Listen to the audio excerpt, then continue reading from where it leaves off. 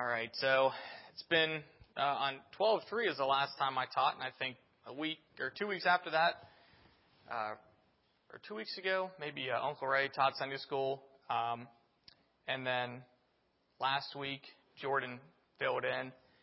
So looking just kind of where we were, I know is this too loud? Okay. I know the last time we were together on 12/3, I put a lot of information together in a 40-minute time frame, and I think a lot of people's heads were going to explode. Rightly so. And in retrospect, I shouldn't have put that much information in one lesson, and I had to cram a lot of stuff together, which isn't right. So my apologies for that. And what I thought would be best is kind of to go back, look at things a little differently, maybe review it a little bit differently than how it was presented the first time. So if you're not familiar, we're going through systematic theology. And just to review, theology really is the science of God. So from our standpoint, from church history, the Middle Ages, theology was called the queen of the sciences. And probably the 21st century, 18th to the 20th century, 21st century, theology in a lot of academic circles has been put on the back burner, which is unfortunate. But for our purposes here at Bible Chapel and in this study, we're going to be looking at theology specifically in a systematic sense. So there are a couple of different possibilities of theology I thought would be helpful to review. Really, in the book that we're using by Thiessen, his Systematic Theology, he gives or lists 4 different types of theology.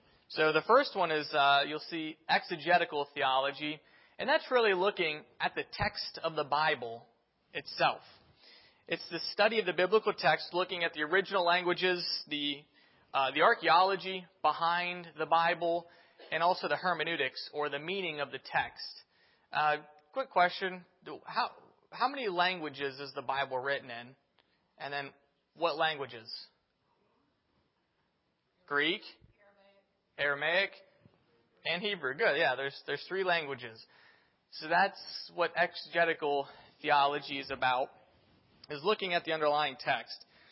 And then the next one's historical theology. And historical theology is really dealing with the history of the church. And we have close to 2,000 years of history that we have the ability to look at in retrospect in the 21st century.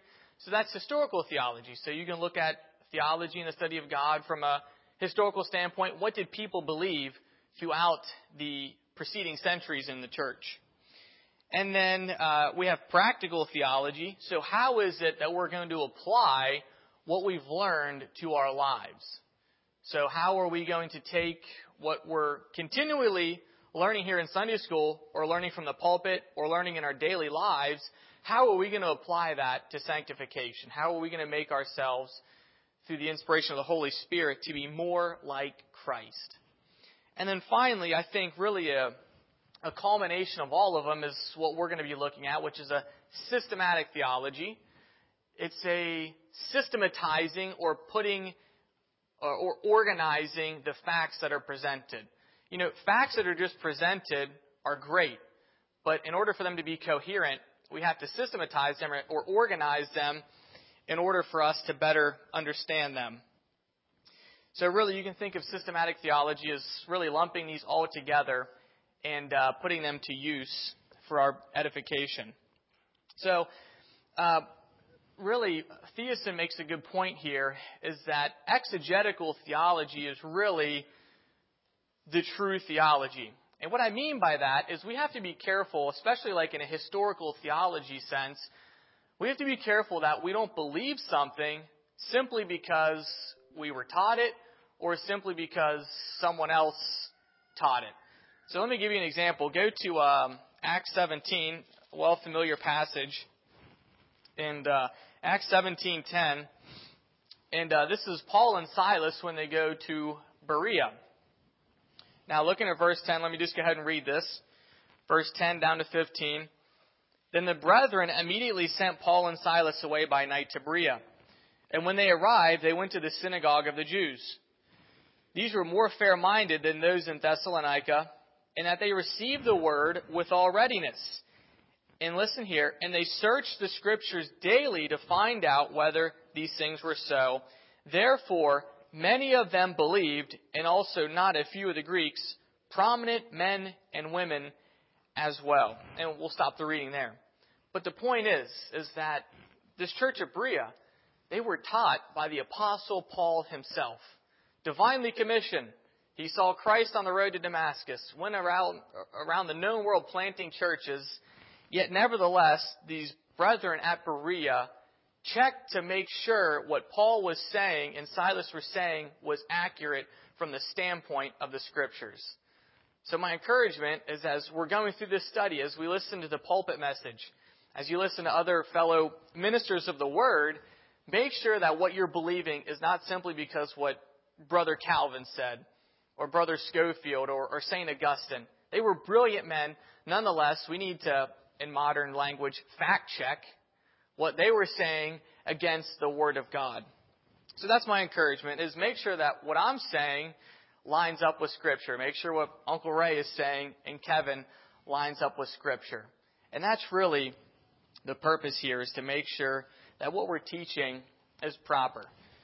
So, just a brief background of theology, which I think would be helpful, and I don't think I went into last time. So, again, we'll be looking at theology from a systematic standpoint. We may need to invest in an eraser. Oh, there is one. That's for chalk. So just to begin here, theology grows really from two main aspects. We get theology, obviously, from the Word of God. But you can think of theology in the context of a seed. So we have theology down here. And I enjoy illustrations, so I hope these are beneficial to you. So we have theology with man and God. Now, you're just going to see for illustrative purposes, they're on the same level, but we, of course, know that God and man are not on the same level. But just for purposes here, really, theology deals with two main areas of concern. The theology of man, or the study of man, and the study of God. And, of course, the primary being of God. But for our purposes here, we're going to go ahead and start really with the study of man. And let me go ahead and read this here. We start with man and his endowments because it's who we are. All right? Thiessen writes, "The outer nor the inner world would disclose anything of God without unique endowments of man." What are endowments? Gifts, attributes, correct. Inherited qualities. In fact, I don't know, I think I got this from Webster's Dictionary. Endowment, a quality or ability possessed or inherited by someone. We as humans have been gifted with certain attributes unique in the animal kingdom, attributes with which we can come to know God and have a personal relationship with God.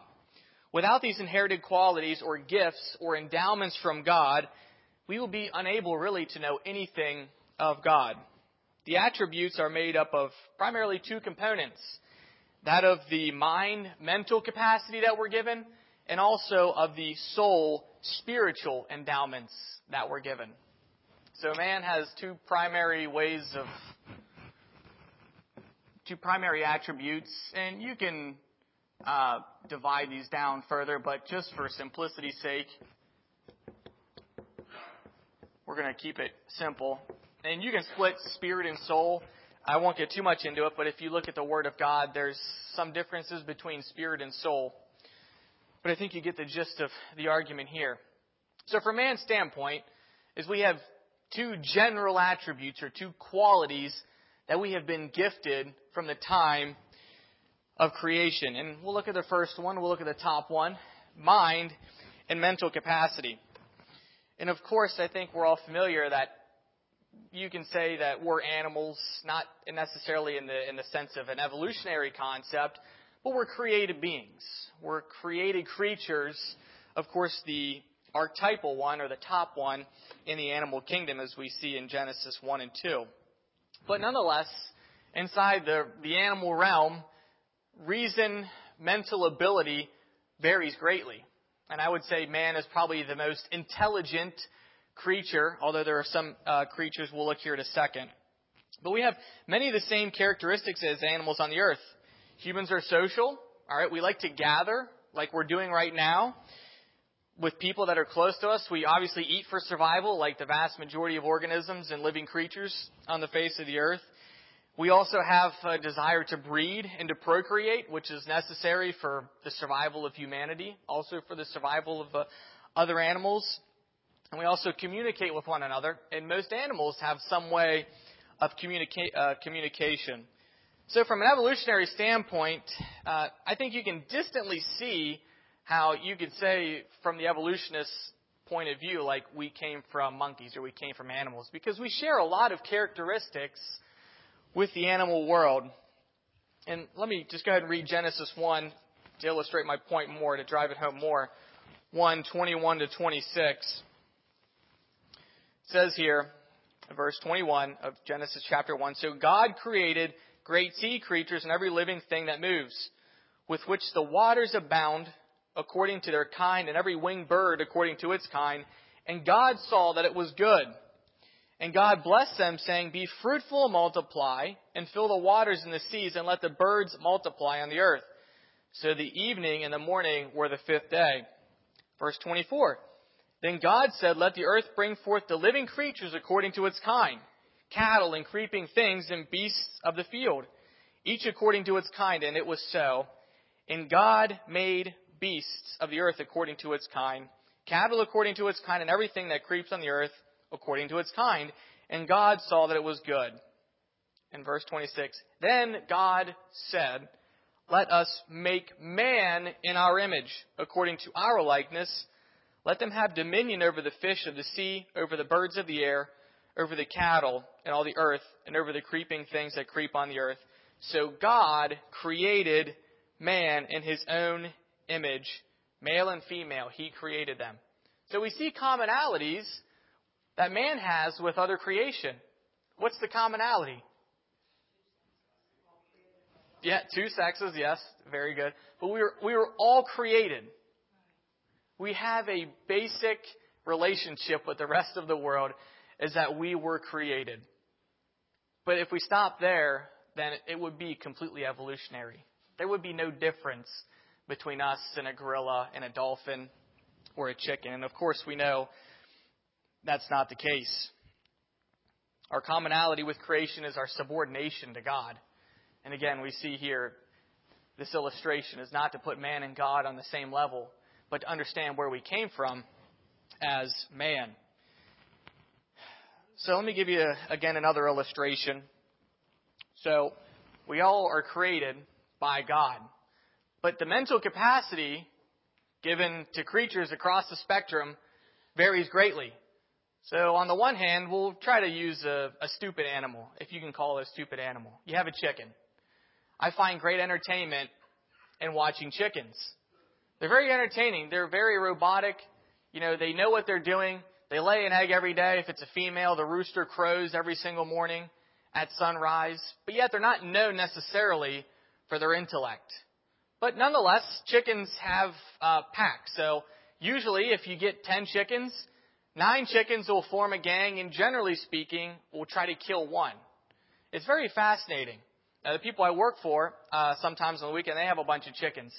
And they routinely have that, where 7 or 8 of the chickens will gang up and kill the outlier chicken, whether it be the weakest one or it's different. So we can't say chickens are completely stupid, but if a chicken dies, it really doesn't bother us. We really lose no sleep over it.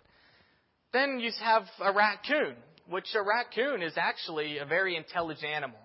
We see raccoons lying dead on the side of the road all the time, and it really doesn't bother us, maybe if you hit one. But a raccoon's a little bit more sophisticated than a chicken. And then, in the animal kingdom, you have some species that are at the top of the food chain, or the top of the mental spectrum, if you would say. Crows are actually brilliant animals. Brilliant animals. They can tell their young of dangers that the young have never seen, and the young crows will recognize it without even seeing it. But I think the apex predator especially in the seas, is the killer whale. The killer whale is a brilliant species. The way that they hunt, the way that they communicate with each other. You have killer whales, say, in the Arctic Ocean or the Pacific Ocean. They're completely different than one another. They can't even understand other pods' languages, yet they're so sophisticated and complex. So we have that on the animal spectrum of complexity, of mental attributes and ability. Yet nonetheless, is on that level are all the animals. And above them is man, created in God's image. And yet, we as man have a greater sophistication than killer whales. I think even the evolutionists would have to admit that man has a greater sophistication than even these animals. And one fascinating aspect of that is our ability to have a conscience or awareness of what's going on around us. We know that killer whales are sophisticated, they're amazing creatures, yet they don't have consciousness. They don't have the ability to understand reality that humans have been giving. And as I was studying this week, it really just struck me, when you actually think about it, we're aware of our surroundings, unlike any of the other created animals. We, as man, can have a relationship with God. And again, the evolutionists, the scientists of this world, the psychologists, they don't necessarily know how man is conscious. How do man have these attributes of being aware, knowing that we exist? And I know I'm kind of getting into the sublime, but nonetheless, it's fascinating to think about. And let me go ahead and read you this quote from Psychology Today. Definitely not a right Christian-leaning organization. One of the great mysteries of science is how physical molecules we as humans are made of, the same things everything else in the universe is made of, give rise to the mental state of awareness and hopefully understanding of what is going on around us to a considerable degree inside of our own bodies and minds. The how of consciousness has been dubbed an easy problem of consciousness. Even more puzzling is why we have such awareness. So even these people recognize, as they would clearly deny, most of them, the existence of God, yet they inherently know that there is something different with man than the rest of the molecules that make up the known universe. They know that the molecules and the atoms and whatever subatomic particles that make up the moon, or some distant galaxy, or some animal walking around, some housefly flying around in here, they intrinsically know that what is made up of those animals and of those rocks is different than what makes up man and our ability to have a conscience and awareness. Isn't that remarkable? Is the great philosophers long ago, Immanuel Kant, could not come to a coherent, logical argument really of what man is. What is his state? What is his awareness? What is he able to know? Do we actually exist? And of course we know that we actually exist. But I'm just trying to pass along just the amazing complexity with which God has made man. When he says that we're made in his image, it's far more than that. It's so deep and intricate and amazing to think that we as man are vastly, vastly different than the rest of creation. And where it begins and ends, I'm not sure, but why do we fight for life? It's because we know at conception with the sperm and the egg, is that sperm and egg become a person. It becomes a living being made in the image of God. And that person, at what age you become aware of your existence, I don't know. But it is marvelous and amazing to think about the difference, the creation of man, to the rest of creation, even a killer whale. One of the ways to attest of our being different from the rest of the animal realm is our possibility or ability to know God. A gorilla can do sign language and all sorts of amazing things, but it has no concept or no ability to know of a higher power. It has no ability to know of God or any other sophisticated animal. Yet, man has been given that general ability as we see in Romans chapter 1. Go ahead and turn to Acts 17 just briefly here for a moment. Paul's famous sermon on Mars Hill at the Areopagus, which is in Athens. And again, Athens, the pinnacle place in the ancient world of philosophical thought and complexity. Yet they're worshiping some unknown God. And Paul says these words here, Acts 17, 26 and 27. And he has made man from one blood, every nation of men, to dwell on the face of the earth. And he has determined their pre-appointed times and boundaries of their dwelling. Verse 27. So that they should seek the Lord in the hope that they might grope for him and find him, though he is not far from each one of us. In 28, let me continue on. For in him we live and move and have our being, as also some of your own poets have said, for we also are his offspring. Paul tells these atheists, at the end of the day, the Athenians were really atheists, as is most of the world, but he tells them that they can, as man created, they can seek God. They can know God.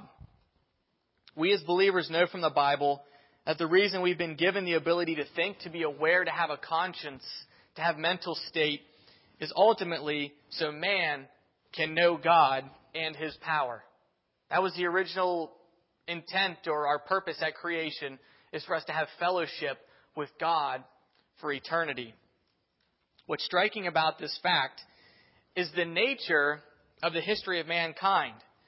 Now, people would say, well, God doesn't exist. Well, that's kind of fascinating, because if you look back at all of the cultures in human history, every single culture that's ever existed, whether it be from China, whether it be from Russia, India, South America, Africa, even here in the Americas, every culture had some sort of idea of a higher power.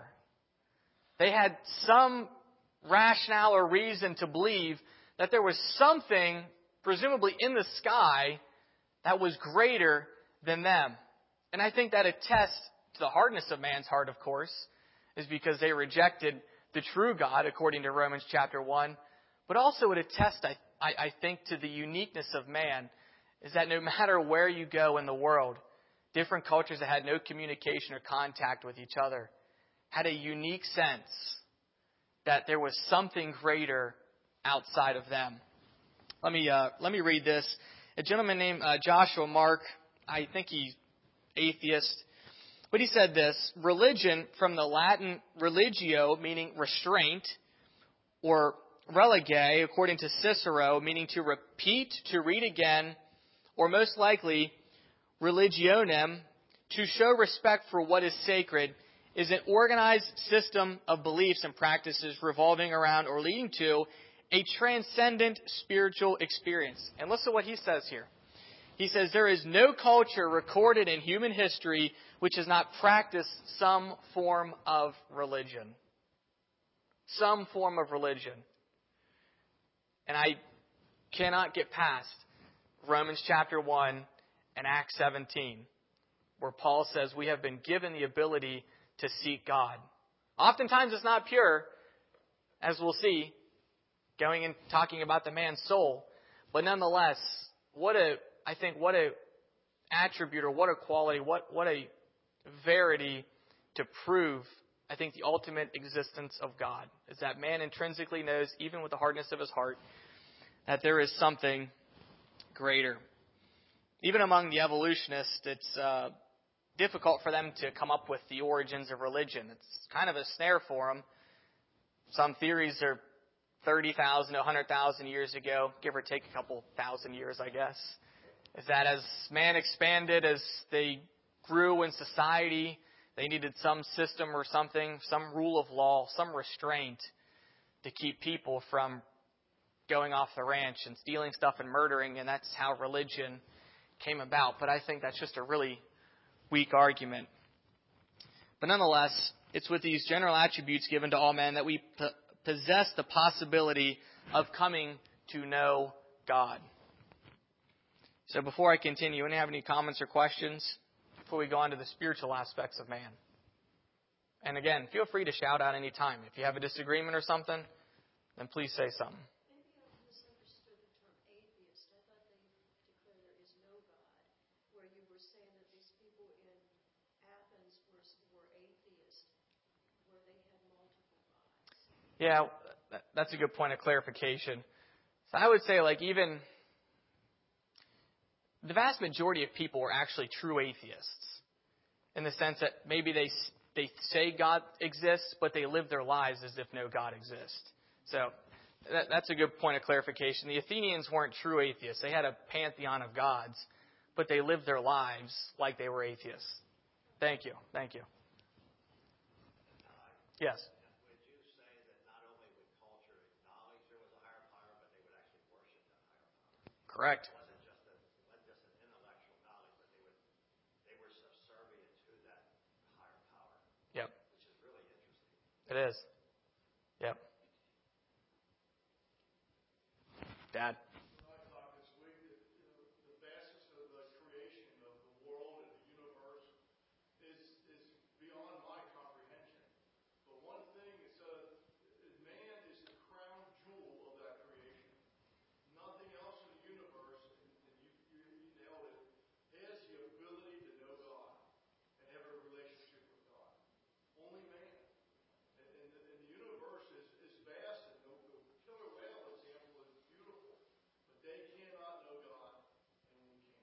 Yep. That's the beauty of the crown jewel of creation, is having a relationship with God and ultimately knowing Christ as our Lord and Savior. Yep. Yes, Rick. The discussion here makes me think of Ecclesiastes chapter 3. This is after the time for a time for a time for. So God sends his purposes through time, but at the end of that, Solomon says, I've seen the travail which God hath given to the sons of men. So he's speaking about man, be exercised in it. He hath made everything beautiful in his time. Also he hath set eternity in their heart. So you're talking about man. So that no man can find out the work that God makes from beginning to end. Notice your statement. God has given man an eternal perspective, which I don't think goes to any of the other created beings, so that he can look beyond the routine of life. Nevertheless, he's not revealed all of life's mysteries to man. So look at that as we're set apart in a lot of ways, particularly like you're describing. That's a wonderful add-on. Thank you. Yep. It is remarkable to see when you see people without hope as they get closer to death. At least someone who's young, say myself at 26 years old, if I was an atheist, good life, I have another 50, 60 years remaining. A lot of things to explore and experience, but if you have no hope, if you have nothing to look forward to, your life is miserable. Once you reach 70, 80 years old, your clock's ticking. You have nothing to look forward to. And from an atheistic standpoint, as we get older, we know we have a hope in Christ and knowing God. And I think that's ultimately remarkable. So continuing on, man's spiritual endowments. So man's spiritual endowments, again, how the spiritual endowments of man work with the cognition or awareness of man, I can't exactly say. I couldn't even begin to fully comprehend or fully explain. But what we know from the Bible is that man does have a spirit. We have a soul. God tells us that. And I think particularly in Genesis 2:7, the Lord God formed man of dust from the ground and breathed into his nostrils the breath of life, and man became a living being. Now, I would say there is some disagreements among theologians what exactly that pertains to, but I can't help but see that it appears, at least from the Bible, the first couple of chapters of Genesis, that this direct breath of life was not given to any other animal outside of man when God formed him from the ground. So perhaps when God breathed into him life, giving him life, it also was really the creation of his soul that sets him apart from the rest of creation. Just to kind of think again, as I was thinking this week, sometimes you sit in just utter amazement. You ever think about your soul?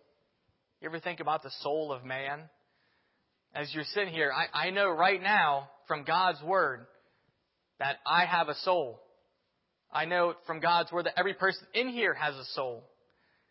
Yet how do I prove that I have a soul? Can I look at myself? Can I look at my fingers? Can I tell you I have a soul necessarily? I mean, I can tell you, but it's not necessarily verifiable by any scientific experiment. It's not possible. Again, Immanuel Kant, he tussled with this reality of whether man has a soul or not. And again, I'm not sophisticated to be able to explain his arguments. All that I know is that he was one of the chief minds of the last 1,000 years, and he could not give a satisfactory answer to the soul-spirit understanding of man. Yet we know in God's Word that we do have a soul. Man is the only physical body, soul, creature in the created order. That's what sets us apart also. Is yes, we have awareness, but we're also a creation, just like the animals. But what sets us apart is that we have a physical body, but we also have a soul. No other animal has that. The lion has a physical body, no soul. The angel has a soul, but no physical body. Now, occasionally you'll see in the Bible they will come to earth in the form of a man. And how that all works together, I'm not exactly sure. But what we know is that angels are spiritual beings. Man is the only one with both a physical body and a soul. And again, to reiterate what I said before, because of our souls, the natural abode or place of man, of physical man, is to be in the blessed presence of God. When Adam and Eve were in the garden, their perfect souls and subsequently their perfect bodies enjoyed fellowship with God, walking with Him. So with our awareness, our consciousness, our reason, and because we have a soul, we should deduce or know that God exists, according to Romans chapter 1. Because we have a soul, because we have a consciousness, we can know that God exists, and ultimately, through Jesus Christ, through reconciliation, we can have a relationship with God. Now, let me take a step back here. Bear with me. There are plenty of people that have a theistic belief, and theistic is just a God belief. There's plenty of people, Muslims, Hindus, Jews. I'd say there's plenty of Christian people who are Christian in name only, who say that God exists, yet because their soul, their spirit is not right with God, they ultimately have no relationship with God. And what do we ultimately know? Is what happened in the Garden of Eden. Is that the soul of man was polluted. It was marred. It was scarred. It was ultimately not destroyed, but the relationship that the soul of man was able to have with God was forever severed. It was disconnected. We were never able to have communion with God ever again on the basis of what we did. And we see that all throughout the Old Testament. Genesis chapter 6, the thoughts and hearts of men were perverse repeatedly, forever. We go to the New Testament. We have Romans chapter 3. There is none righteous, no, not one. We have Colossians chapter 1. We were enemies. We were aliens of God. So the natural soul of man, yes, has the possibility of knowing God, but without foreign intervention, without the outside power of the Holy Spirit, our souls would never, ever have reconciliation with God. And that's the marvelous nature of the gospel, is it makes so much sense. When you think of the state of man, when you think of the state of the world, all of us know that something's wrong. All of us know that there's a higher power, but it is incapable for us naturally to come back into a relationship with that higher power. Romans 1:19, again, just to reiterate, because Paul says, because that which is known about God is evident within them, for God has made it evident to them. R.C. Sproul says this about the soul. The soul, as a created entity, is mortal. It survives the grave only because it is sustained and preserved by the power of God. It is preserved for eternal felicity for the redeemed. It is preserved for eternal punishment for the damned. And again, the soul is not eternal. It didn't pre-exist for all time. Our souls, whenever it is, probably at procreation, our souls are created and then are mortal because of what the Holy Spirit does for us. And again, just to close here, there's a real sense, according to Scripture, we can only know God through our souls. Yes, we have the ability from our mind to know God, but ultimately our relationship is from a soul standpoint. And we see that in the hope of the resurrection. Reading through 1 Corinthians 15, the Corinthians some of them were denying the resurrection. They were denying the resurrection of Christ from the grave. How idiotic is that if you're a Christian? But Paul says that Christ is the first fruits from the grave. Christ is the guarantee from the grave. So right now, departed brothers and sisters in the presence of God are simply in the presence of God with their souls. Their bodies are rotting in the grave currently, or their ashes, or whatever they are. But we have as Christians a glorious hope that not only our souls, but at the day of the resurrection, the day of the judgment, the great day of the Lord, as Paul says, our souls will be met with our bodies, our physical bodies, and then body and soul will forever be in fellowship with Christ for all time. 1 Corinthians 2:12, let me just close with this. Now we have received not the spirit of the world, but the Spirit who is from God, so that we may know the things freely given to us by God. So, by God's grace, as we continue on through this, with the inspiration of the Holy Spirit inside of us, we can come to know more and more of the truth of the gospel. And if you're here today without Christ, I'm sorry to tell you, is you can know God, you can see and believe that there's a God that exists, but you can't have a personal relationship with Him because your soul is blackened. It's dead, and you only need the power of the Holy Spirit to awaken and that you would see the goodness and the glory of Jesus Christ. So that's all I have for today. We'll continue on. Next week, we'll get into more of the theistic application, so the apologetic arguments for the existence of God. So I appreciate your attention. Does anyone have any comments or questions before we close? I do, real quick. Yes. In the early 1900s, there was a doctor that placed dying patients on a sensitive scale just to see when their soul left their body, if there was a change in that weight. And the medical community, like when we have a dying patient, when they do die, we open up a window to let the soul out. Yeah.